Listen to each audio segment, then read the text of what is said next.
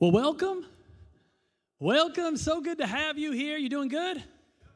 All right, all right. Well, it's really good to have you here, whether you're here in person, watching online. We're so glad to have you with us. And not only are you here, but fall is here, right?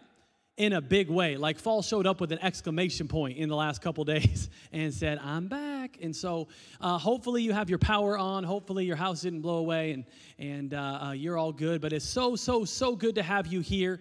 I actually love the fall season. Everyone's a little bit different. I love fall. Fall reminds me that pumpkin spice lattes are at Starbucks. And I don't know about you, but I like that. Those are good. Fall? The Puyallup Fair is going on in fall. Any of you do the Puyallup? AKA eat more food than is humanly necessary, right? Let's have 5 corn dogs and go on 5 rides. What could go wrong, right? So we love the Puyallup Fair. And of course, I love the fall season, as the fall season is football season, and our beloved Seahawks are undefeated. Come on. I know, we're only 1-0, but come on, let me dream. I'm excited. On the flip side, pray for our UW Huskies. They won yesterday, but man, it doesn't look good. So it's hard to be a Husky fan right now, but it could be worse. I could be a Cougar fan. No, I'm just kidding. I'm just kidding. All you Wazoo peoples, we love you. We're a church for all football fans. I told Pastor Stu, even Pastor Stu's a subpar New York Giants. Come on. He's representing. He won't stop. So listen, but we're so glad to have you here. We're going to have a great weekend together. I'm really excited for this fall season because fall season is a great time in the church. It is. It's just a good time to be in church. And this is our first fall season at Church for All. And so we're gearing up for what we believe is going to be an incredible season. We're seeing people sign up to serve through our Serve initiative. We're seeing people get in groups, get in community. And I am excited to share in a couple weeks what I believe to be some really good news. I'm going to share with you exciting news. So don't miss church, all right? Some of you are like, you're going to leave us on that cliffhanger? I am. But listen, we got good news, so just make sure you're in church. Good things are happening at CFA. And we are excited about what is ahead. Amen? Amen. Well, as Pastor Bill mentioned, we're launching a new series today called More to the Story, More to the Story. And for the next couple months, we're going to highlight the parables of Jesus. And Jesus spoke in parables ultimately to connect with people. 1/3 of all Jesus' teachings are in the context of parables, and in Jesus' final year of ministry, the overwhelming majority of his teachings were in the context of parables. And with Jesus' parables, we realize there is a story, and then there is a little bit more. There is more to the story. And so we're excited about this series. To kind of kick this thing off, I want to share arguably the most familiar parable Jesus shares, and that is the parable of the prodigal son. How many of you have heard of this parable? Maybe you've read it. But I want to share this parable to you perhaps from a different point of view.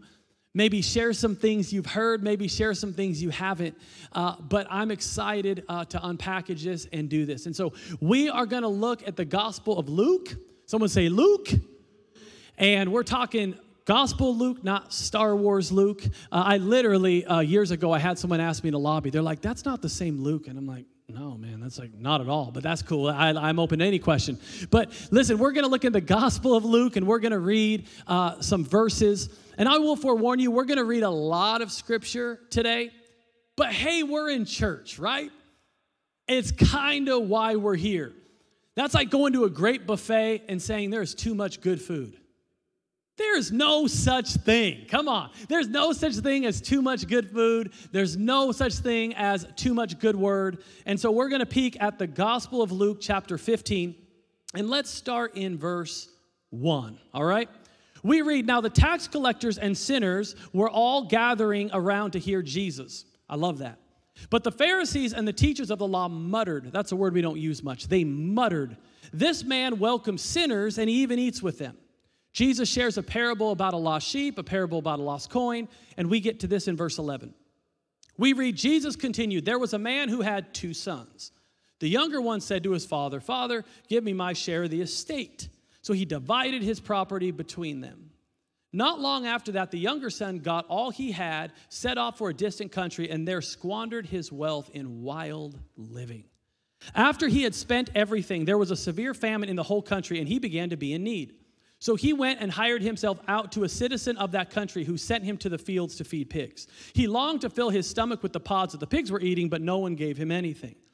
Verse 17, when he came to his senses, make a mental note of that. When he came to his senses, he said, how many of my father's hired servants have food to spare, and here I am starving to death? I will set out and go back to my father and say to him, Father, I have sinned against heaven and against you. I am no longer worthy to be called your son. Make me like one of your hired servants. So he got up and went to his father. But while he was still a long way off, make a mental note of that. But while he was still a long way off, his father saw him and was filled with compassion for him. He ran to his son, threw his arms around him, and kissed him. The son said to him, Father, I have sinned against heaven and against you. I'm no longer worthy to be called your son. But the father, he interrupts him. He said to his servants, quick, bring the best robe, put it on him. Put a ring on his finger and a sandal on his feet. Bring the fattened calf and kill it. Let's have a feast and celebrate. For the son of mine was dead and is alive again. He was lost and is found. So they began to celebrate. The plot changes. Meanwhile, the older son was in the field.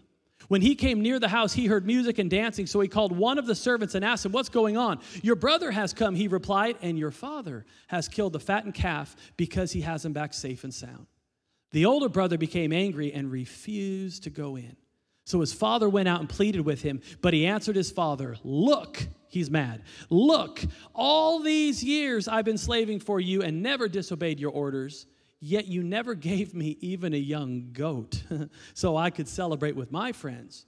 But when the son of yours has squandered your property with prostitutes comes home, you kill the fattened calf for him? My son, the father said, get this is kind of the crux of this entire parable. He says, my son, you are always with me. Say with me. You are always with me, and everything I have is yours, but we had to celebrate and be glad. Because this brother of yours was dead and is alive again. He was lost and is found. Would you stand up and pray with me? And then I'll share with you a couple thoughts about this parable. Jesus, we pray in these next short moments that you would just speak to us about your word, that your word is alive and active. We thank you that it is a lamp unto our feet, a light unto our path. Guide us with your word, we pray. And I pray for every single one of us that we would have a revelation of your love, that your love for us is unchanging, it's unwavering, and it's perfect. That there's nothing we can do that can separate us from your love. And we do pray that by the time today ends, our Seahawks are 2-0. In Jesus' name, amen, amen. You can go ahead and sit down. Well, the parable of the prodigal son is one of around 50 parables Jesus shares, one of 25 distinct parables Jesus shares in the Gospels. And a parable, simply put, is a story. A parable is a story. A parable is a fake story that reveals a real truth. And Jesus would use simple parables to communicate divine ideas. Jesus would use parables and stories. Jesus would use similes and metaphors in an effort to connect and communicate with common people just like you and me. Now, you have to understand, Jesus' simple communication style was contrary to the religious leaders and the Pharisees of his day, as they would often speak in a way to try and wow and impress people. They would try and speak in a way to try and wow people with their understanding of the Torah. What was the Torah? It was the first 5 books of the Old Testament, which they used. They would try to impress people with their knowledge of the 613 laws that needed to be followed in the Torah. And then Jesus shows up on the scene with this simple yet effective communication style where he uses simple yet profound parables to communicate divine ideas. And what I love about Jesus' parables is they would hit the heart of the person he was speaking to, yet they would more or less fly over the head of the person they weren't. In fact, Jesus would talk about things we deal with today. He would talk about fear, anxiety. And he'd say things like, well, look at the birds. And they'd be flying overhead. People are like, huh? And he'd be like, well, they just kind of exist. They don't really reap. They don't sow. They just kind of hang about. And yet my heavenly Father takes care of them. He says, how much more will my heavenly Father take care of you? And the people are like, that's good. And the Pharisees, they were like, birds. What you talking about, Jesus? Because Jesus' parables would hit the heart of the people he was speaking to, but his parables and examples would kind of fly over the head of the person he was not. Now, the parable of the prodigal son is not only one of the most studied, most popular, and most well-known of all Jesus' parables, but it's also one of the most shocking parables Jesus shares. As in this parable, Jesus ultimately defines and redefines how we look at God, how we look at ourselves, how we look at sin, and how we look at redemption. In fact, scholars and theologians will tell you that this one parable ultimately summarizes the entire message of the Bible. It ultimately summarizes the entire gospel message, which simply put is this: God made it, creation. We broke it, our sin. Jesus fixed it, the cross. And now we share it. There's hope for all humanity. Amen? And this parable ultimately reveals the love that kind of is the glue to all of the gospel. It reveals to us that God loves us no matter what. This parable reminds us that there's no pit too deep, there's no place too dark, there's no person too far gone that the love of God cannot reach them. That God loves all of us as if there were only one of us. He loves us with a perfect love. So come on, smile. This is good news. Amen. This is the gospel. And so I want to jump into this parable, but before I do, let me share with you what I believe to be a common misconception about the parable of the prodigal son, and that is this: that this is a parable about one lost son. But I propose to you that this is a parable about two lost sons. That this is a parable about two lost sons, one loving father, and the sin of all humanity. In fact, I propose to you that both sons were very much lost, but in very different ways. One was lost due to his prodigal living. The other was lost due to his prideful thinking. But they both were estranged from the Father. Both needed grace. And my favorite quote of all time is this: that the ground is level at the foot of the cross. Come on, nobody gets to sit taller. Nobody has to stoop lower. But we all are sinners in need of a Savior, right? That God's grace is for the best of us, and God's grace is for the rest of us. But all of us are sinners needing the grace of God. And the only prerequisite required to receive the grace of God, we just have to know we need it. We just have to know we need it, and God freely gives us grace. I'll get into that more in a moment. So we pick up in this parable, and Jesus is speaking, and I love it that we read the tax collectors and sinners are listening. Because whenever Jesus was talking, everybody wanted to hear. The implication here is this: whenever Jesus was speaking in church, everybody wanted to be in church. Everybody was listening. And maybe you're here for the first time. Maybe somebody kind of tricked you into coming to church, right? And they told you something. Maybe you're single and they said, oh, there's somebody we want you to meet. And you're like, oh, I think it's maybe a man, a woman. And come to find out, they're like, oh, it's Jesus, you know? And you're like, that's kind of shady. You know what I mean? That was kind of cheap. But you're here, and regardless of what you might think about church, regardless of your context and your history with Christians, I can promise you this: if you were to have met Jesus, you would have liked Jesus. And Jesus would have liked you.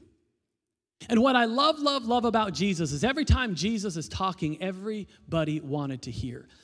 You had the tax collectors, the sinners, the infamous, notorious sinners of their day are there. You have the disciples, the followers of Jesus who are there. And the disciples were saved, but they weren't like real saved, okay? They were kind of half holy and half hood. They were like, pray with me, but don't play with me. You know what I mean? They were kind of rough around the edges. They didn't have this whole thing figured out yet. And then we read a third group of people kind of enter into the mix. They enter into the conversation. And these are the religious leaders and Pharisees. And they're there to listen to Jesus for an entirely different reason. They're there because this Jesus, they hear, welcomes sinners, and he even eats with them. Now, in our day and age, if we share a meal with a person, it signifies we have some level of connection, some level of community.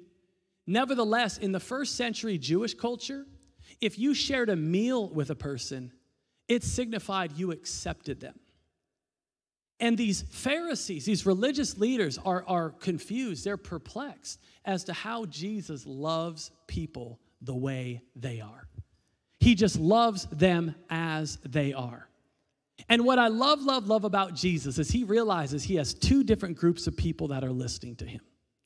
He has the Pharisees and the religious leaders who practically live in the temple, and he has the tax collectors and sinners who aren't even allowed into the temple, and he's about to level the playing field. He's about to let them all know that we all need the grace of God, and he's about to let them all know that God loves all people. And so Jesus begins his talk. He begins his sermon, and he starts with a couple parables. One is a parable of lost sheep. And you got to understand, Jesus is speaking predominantly to a farming and agricultural community. And he says, which of you, if you have 100 sheep and you lose one, wouldn't leave the 99 to go to the one? He's like, Pharisees? They're like, yeah, we agree. Tax collectors? They're like, we agree. He's like, okay, let's move on. He says, which of you, if you lose a coin, he talks about a parable of a lost coin. And a coin in that day isn't like a penny to us today. It actually had a lot of value. And he says, which of you, if you lose a coin, wouldn't turn the house upside down to find the coin? He's like, Pharisees? Yeah, we would. We're cheap. Tax collectors? They're like, we're thieves. You know, we turn other people's houses upside down to find coins that aren't even ours. You know we would. And so he's like, okay, we agree.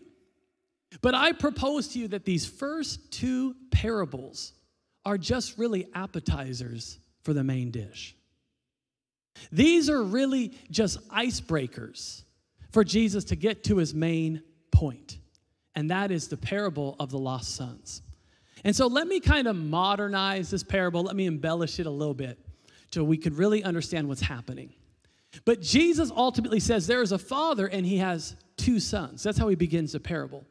And he says the youngest son goes to his dad and he says, Dad, you know when you die, I get a lot of money. I get a boatload of money. Here's the problem, Dad. You just won't die. That is literally what's happening here. He's like, you just won't. The older you get, the healthier you become, and I got plans. So literally, this is what he's saying to him as you study this out. He's saying, let's pretend like you're dead. And why don't you give to me what is mine now? Now, this would be disrespectful in any culture, right? But in the first century Jewish culture, where the father and patriarch is revered, this was unheard of. I promise you, even the tax collectors are like, that's bold, you know? Even hardened criminals listening in are like, that's kind of wrong, right? Like this is weird. And watch this. Jesus makes matters even worse. He actually adds insult to injury as he uses the most offensive word you could have used here for property and inheritance. There were much better Greek words that could have been used for money or inheritance, but he uses the word bios. Now, the word bios is where we ultimately get the word biology, and it means land and life. Life. So ultimately, in that day and age, your land signified part of your identity. It was part of who you were. So this youngest son is ultimately saying, Dad, I don't care if I tear apart your land. I don't even care if I tear apart your life. Just give to me what is mine. And the people are like, this kid's gonna die. You know what I mean? They're listening to this saying, there's no way this kid makes it out alive. You know? This kid is a perfect example of why some animals eat their young. You know what I mean? They're like, there's something wrong with this young man. And so they're listening, and Jesus shocks and surprises a crowd again when the father says, okay. And so they go through this tedious, this difficult process of dividing up the land. This would have been a very public thing. This would have been a very humiliating thing, as everyone would have known what was happening. And Jesus says the father gives to this youngest son what is his, and he goes off and he lives wildly. Now, we're not sure exactly what that means, but in our imagination, he buys some house, he gets a Porsche, he gets some girlfriends, he gets some friends, he's really living it up. That is until one day a famine hits, an economic collapse occurs, and one by one, all his stuff starts being taken back. And before long, he has lost everything. He has hit rock bottom. He finds himself hopeless, he finds himself helpless, he finds himself even homeless, and he has hit rock bottom. And we read a very intriguing verse in verse 17. We read, when he came to his senses. We read, when he came to his senses. That word senses there is derived from the Greek word heiautu, and it means not only senses, it also means your mind. So we could say he came to his senses, or you can transliterate this, he changed his mind. And what is so fascinating about this is the part of the story where things start to turn around for the youngest son. This is the part of the story that the trajectory of his future begins to shift just a little bit. Why? Because if we can start by changing the way we think, ultimately we can change the trajectory to where our life heads. We could say it like this: if we can change our mind, we can change our life. And maybe you walked in today and you're struggling in an area in your life, struggling with your family, struggling with your friends, struggling with relationships, struggling with your finances, struggling with your career, struggling with your business. I don't know, but I do know this, that if we can start to change the way we think, we can change the trajectory to where our life ends up. If we can change our mind, we can change our lives. Many years ago, my oldest daughter, she's 20 years old, and she was probably 3, maybe 4 years old. And I can still vividly recall walking into our dining room table, and she's sitting there, and she's like, Dad, you want to see me count to 10? And she said it like it's big time. You know what I mean? Like it's this big thing. Like she was saying, Dad, you want to see me walk on water? But she didn't say that. She said, Dad, you want to see me count to 10? And I'm like, I do. And she just starts counting. She's like, 1, 2, 3. She gets to 10. And I'm like, yes. I said, that's awesome. And then I looked at her and I said, but can you count from 10 backwards? And she kind of looked up and kind of shrugged her shoulders. No lie, true story. She turns around backwards and she's like, 1, 2, 3, 4. She gets up to 10. I'm like, what? And I start laughing out loud. And then I'm like, I got to fix this, because if she does this in public, this is going to be real embarrassing, you know? She's got my last name and stuff. So at first I'm like, oh, I got to fix this. And then I'm like, wait. I like the way she thinks. She's thinking differently. And sometimes to change the trajectory of our life, we just have to think differently. We have to change the way we think. 1 Corinthians 2:16 says, you have the mind of Christ. Romans 12:2 says, do not be conformed to the patterns of this world, but be transformed. How? By the renewing of your mind.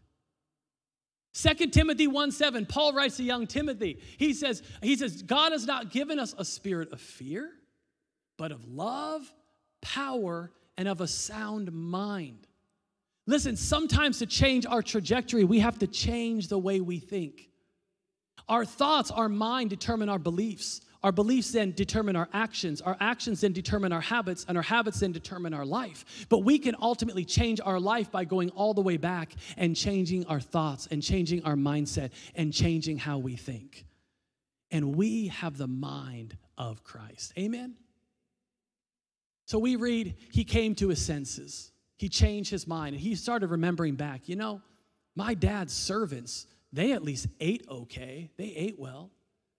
He said, surely I'm not worthy to be called a son, but maybe, just maybe, he'll hire me back as an entry-level employee. He'll hire me back as a servant. And so this youngest son, he writes out his speech, he rehearses it, he memorizes it, he heads back home. And verse 20 is my favorite verse of this parable, by far, bar none. He said, we read that when he is still a long way off, when he is still a long way off, we read the father sees him and starts to run to him. Now, I can assure you of this. As soon as Jesus said run, the people are like, because in the first century Jewish culture, the father, the patriarch, did not run. They walked. And so right away, they're like, something's up. And I'm sure the Pharisees are elbowing each other like, kid's going to get it now. Kid's going to get what he deserves. Watch. And Jesus shocks and surprises a crowd again when he says the father has compassion on the son. He hugs him, he kisses him, and they have this moment together. And I love that it says when he is still a long way off. Because I know the context of this is distance. I realize it's geographical. I realize he's a long distance from the son. But you can't help but to appreciate the beautiful metaphor here also. Because the youngest son has been living life away far off. He's been distant from the father even emotionally. And yet what I love is that the father has compassion on him. He runs to him.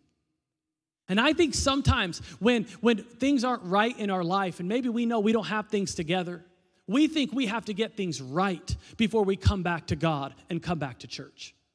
We think we have to put the pieces together, and we need to put our best foot forward. We think we need to come with God with better stats, and we need to come to God with a better story, and we need to come to God with some solutions. But Jesus says to us, come as you are. Just come as you are. Romans 5 tells us while we were still sinners, Jesus died for us.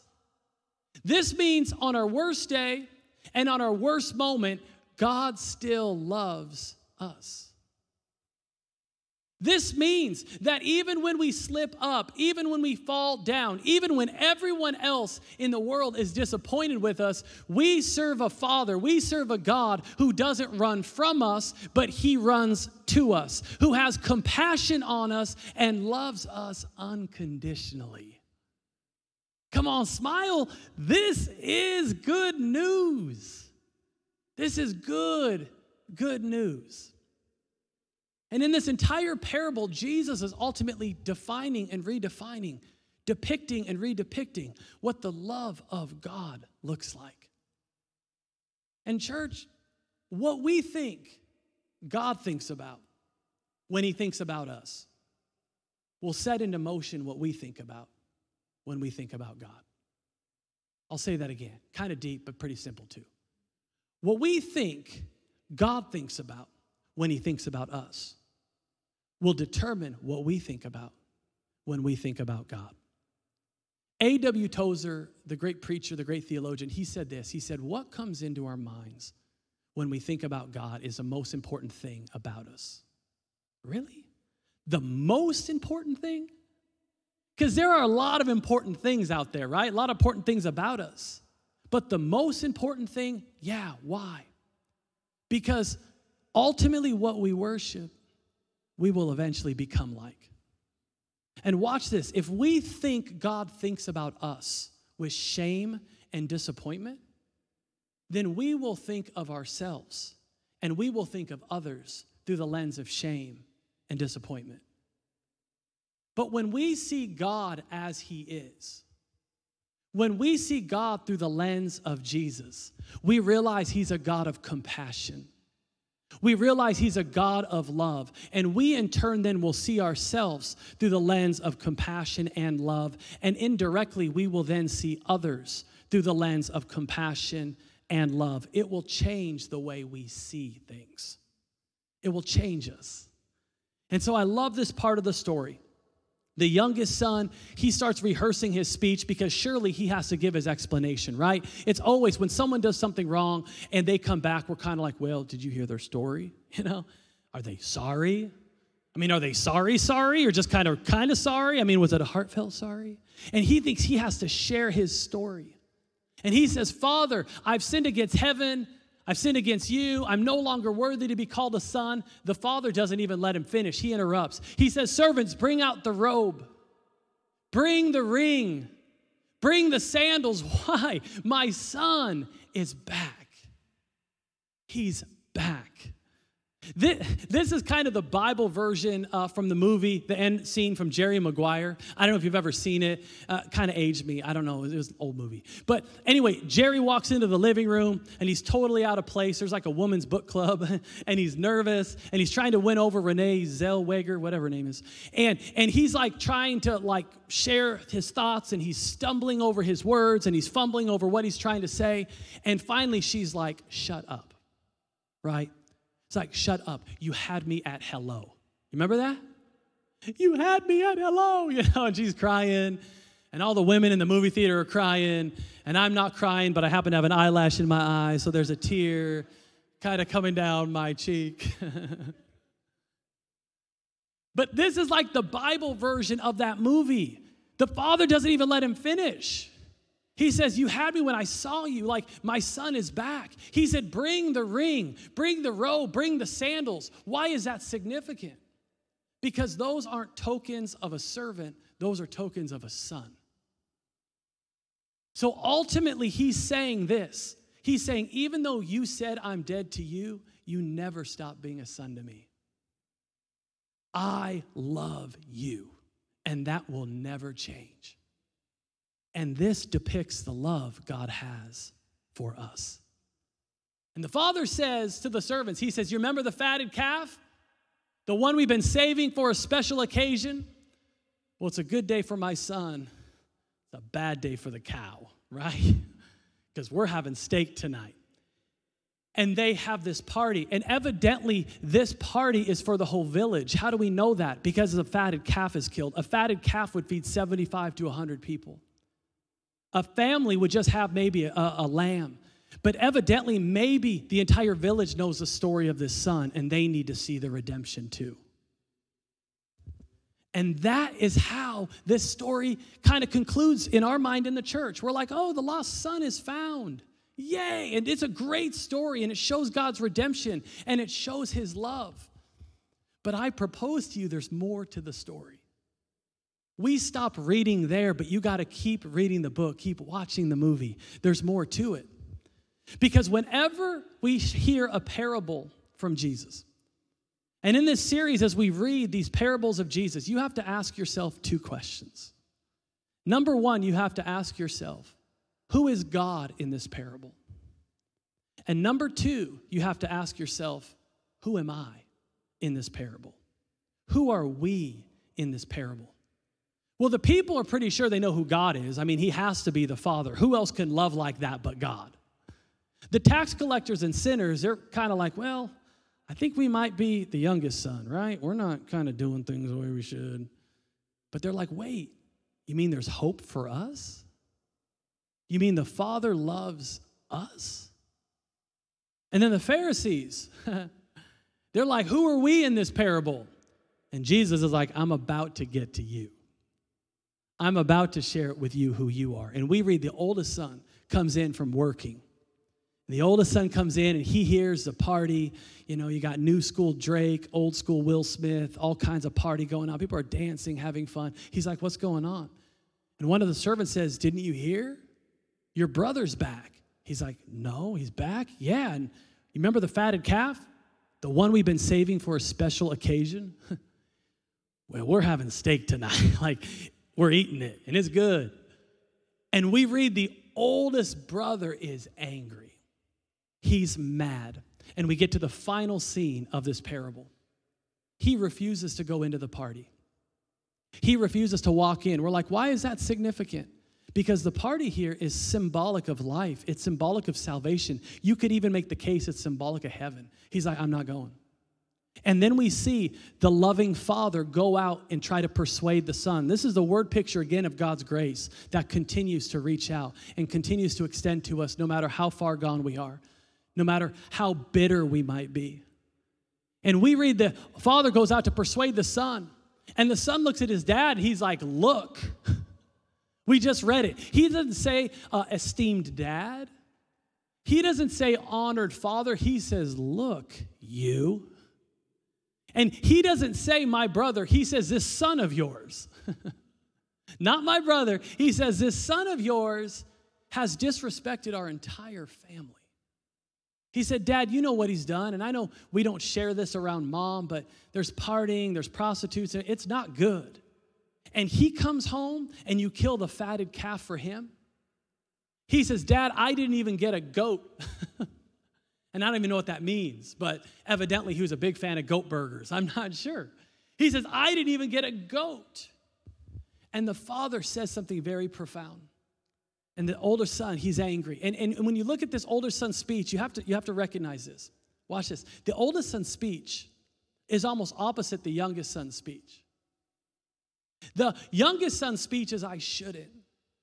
I shouldn't. But the oldest son's speech is, I should. I should, right?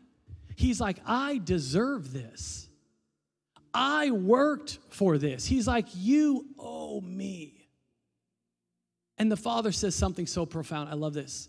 He says, my son, you are always with me. And I've always loved you. But he says, we have to celebrate because your brother who is lost has been found. Your brother who is dead is now alive. And he says, you have always been with me. And the Pharisees, they had to be like, with? This thing's about with? I thought this thing was about doing. I thought this was about deserving. I thought this was about earning. You're telling me this is about with?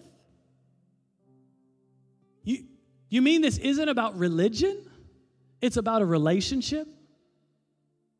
You mean this isn't about performance? It's about proximity? It's about being with the Father? And the Pharisees now know who they are in the parable. And listen, this is how the parable ends. And we're like, what? You can't end this story there. That is a horrible ending. That is exactly how Jesus ends this parable. And our 21st century American mindset is like, this is horrible. This could never be a movie, right?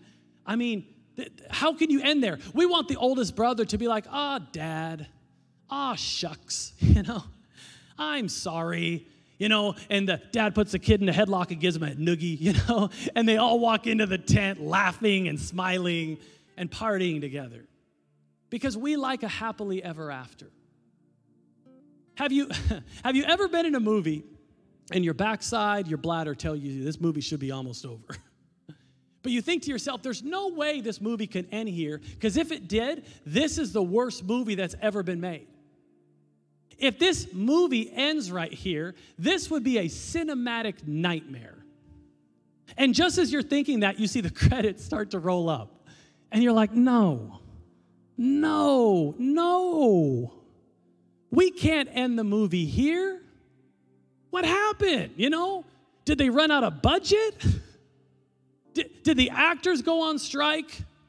Was it COVID? You know what I mean? Because everything's COVID. It rains outside. We're like, I think that's a new variant, everything.